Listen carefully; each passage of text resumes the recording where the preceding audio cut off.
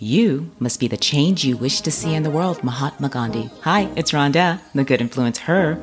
I really appreciate you. Thank you for buying my little green book. My high school girlfriend reached out to me, Kim R. She messaged me on Facebook to tell me that she bought a copy of my book for a friend who needed a good influence. I'm so honored. I love you, Kim, for caring about your friend. Tell them they are not alone on this journey in life. We are together. I hope my little rocky road will be relatable enough so the self-blame stops and the self-love begins. And remember, 10% of the proceeds go to the American Foundation for Suicide Prevention. Okay, so we started the first of the 7 deadly sins, pride. And I mentioned to you that I had a cocktail party to attend, and I talked the talk and walked the walk. I did not let my battery get drained. No energy vampires sucking the life out of me that night. And I hope you didn't let folks get you unplugged. You don't deserve to take on someone else's emotional baggage. You have the right to enjoy the party or whatever it is that you're doing without letting someone take that away from you. Besides, it's more important that you indicate to the person that you care about them, but that you are not responsible for their emotional dump. That's a gift you're giving to them. You don't owe anybody any favors. You really don't. You have to hold strong.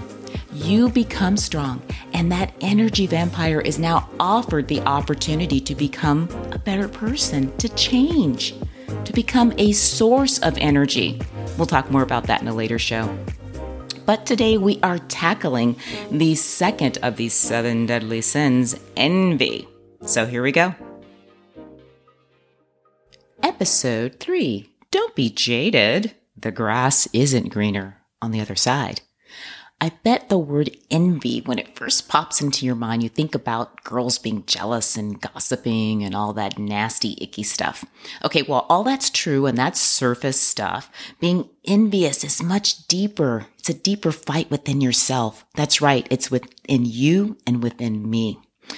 I believe if you're envious, you're experiencing self-hatred and self-loathing. I have to admit that I've been envious. Of course I've been. Honestly, we all have been envious in this world that we live in. We are constantly fed images of what's perfect, right, wrong, rich, poor, ugly. We can't help it.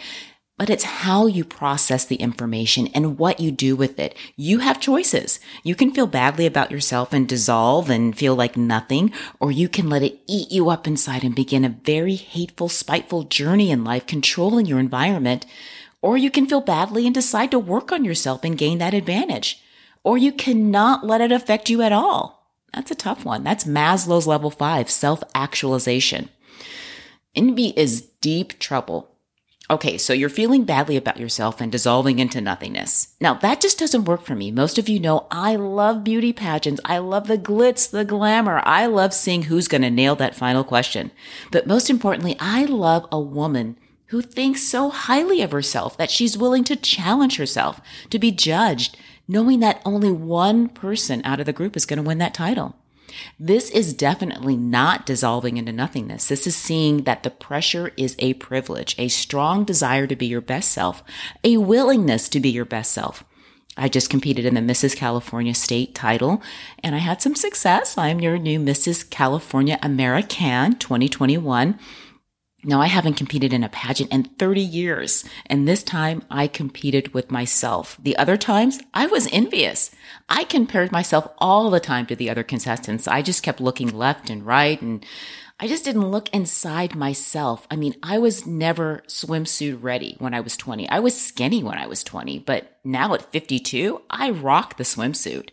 When I was younger, I just wanted to walk away with a title and win, mostly to show you that I was better than you or that I was good enough. I had something to prove to you, to other people. This time it was about me, that I could lose the weight and be healthy and fit. I could write a book. I could create a podcast. I could be the light. You know, I would caution myself before and not help other girls. And this time I helped other girls on so many levels. I practiced the dance routine with them. I gave them advice. I shared makeup. I gave hugs. I gave rides back and forth to the auditorium. I had my husband buy mirrors for our dressing room. I even brought some interview dresses because I knew there would probably be someone there that, you know, just didn't have the pageant experience I had, and I was able to give a dress away to somebody and help them. Now, next on envy is the kind of envy that eats you up inside and makes you become very hateful. And you become this journey of controlling your environment. And this reminds me of that character from Mean Girls, that movie, Regina George, how she just controlled everything. She was just like a spider, a master manipulator. I call that, or it's a German word called Schadenfreude. Now, Schadenfreude means taking pleasure in the misfortune of others. And envy and Schadenfreude go hand in hand. They are linked emotional states. They're considered to be very complex and oftentimes viewed as antisocial behavior. And this is the behavior of a childlike behavior in adolescence. So it means you haven't grown up. This is a person who is controlling reality so that reality is constantly praising them and no one else. This is a lethal person for you to be around. And if you're this type of person, boy, you're immature. I'm just telling you. And you need to grow up. You need to gain some wisdom and learn how to appreciate the beauty and talents of other people in order to discover the true beauty and talents that you owned. Now, seeing envy is just not this stereotypically girl-cat fight kind of thing. Consider a mother being jealous of her own daughter's successes, or a father being envious of his son's successes. This breaks my heart because so many times we learn that the adults that we look up to for guidance are not mature. They need love. They need support. And most importantly, we need to reach out to that child who needs the support because they're not getting it from their parents or other adults around them. So it is really important when you see someone who is exceptional at something that you're not, be willing to say it to them that you are exceptional. Congratulate them and support them and appreciate them. This takes nothing away from you. Believe me, the more you give to yourself. So by loving and supporting somebody else, other people, that is a gift. And you become less envious, and then you begin to discover your own gifts. Now, this leads me to the last two examples. They kind of go together. You can feel badly about yourself and decide to work on yourself and gain that advantage and not be envious, or you cannot let it affect you. And this is the tough one because this is Maslow's level 5 self-actualization. When you give praise and love away to other people, you open up a whole new world of self-discovery. And that is unique. And that is special about you. You're able to then now take advantage of working on yourself and working toward what you think you need. And that changes a lot because sometimes you realize, I thought I needed that and I was envious of that.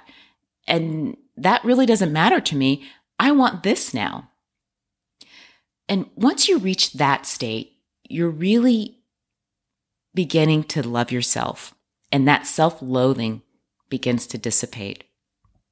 So, envy to me is just a bunch of wasted time. I would rather love someone else and support someone else every day, all day. To me, being envious is being jaded that the grass is greener on the other side. And you have to be wicked, don't you? That's not me. I don't have time for that, and I won't allow it. I keep away from people who are envious. I pray for them. I just get out of the way. And I love on other people, and I praise them and I support them, especially my new pageant sisters. I hope this episode gets you thinking and speaking more love to yourself, to your family, your friends, and your community. Tell your neighbor that he or she really does the best job cutting the lawn. It's okay that they're better at something that you're not at.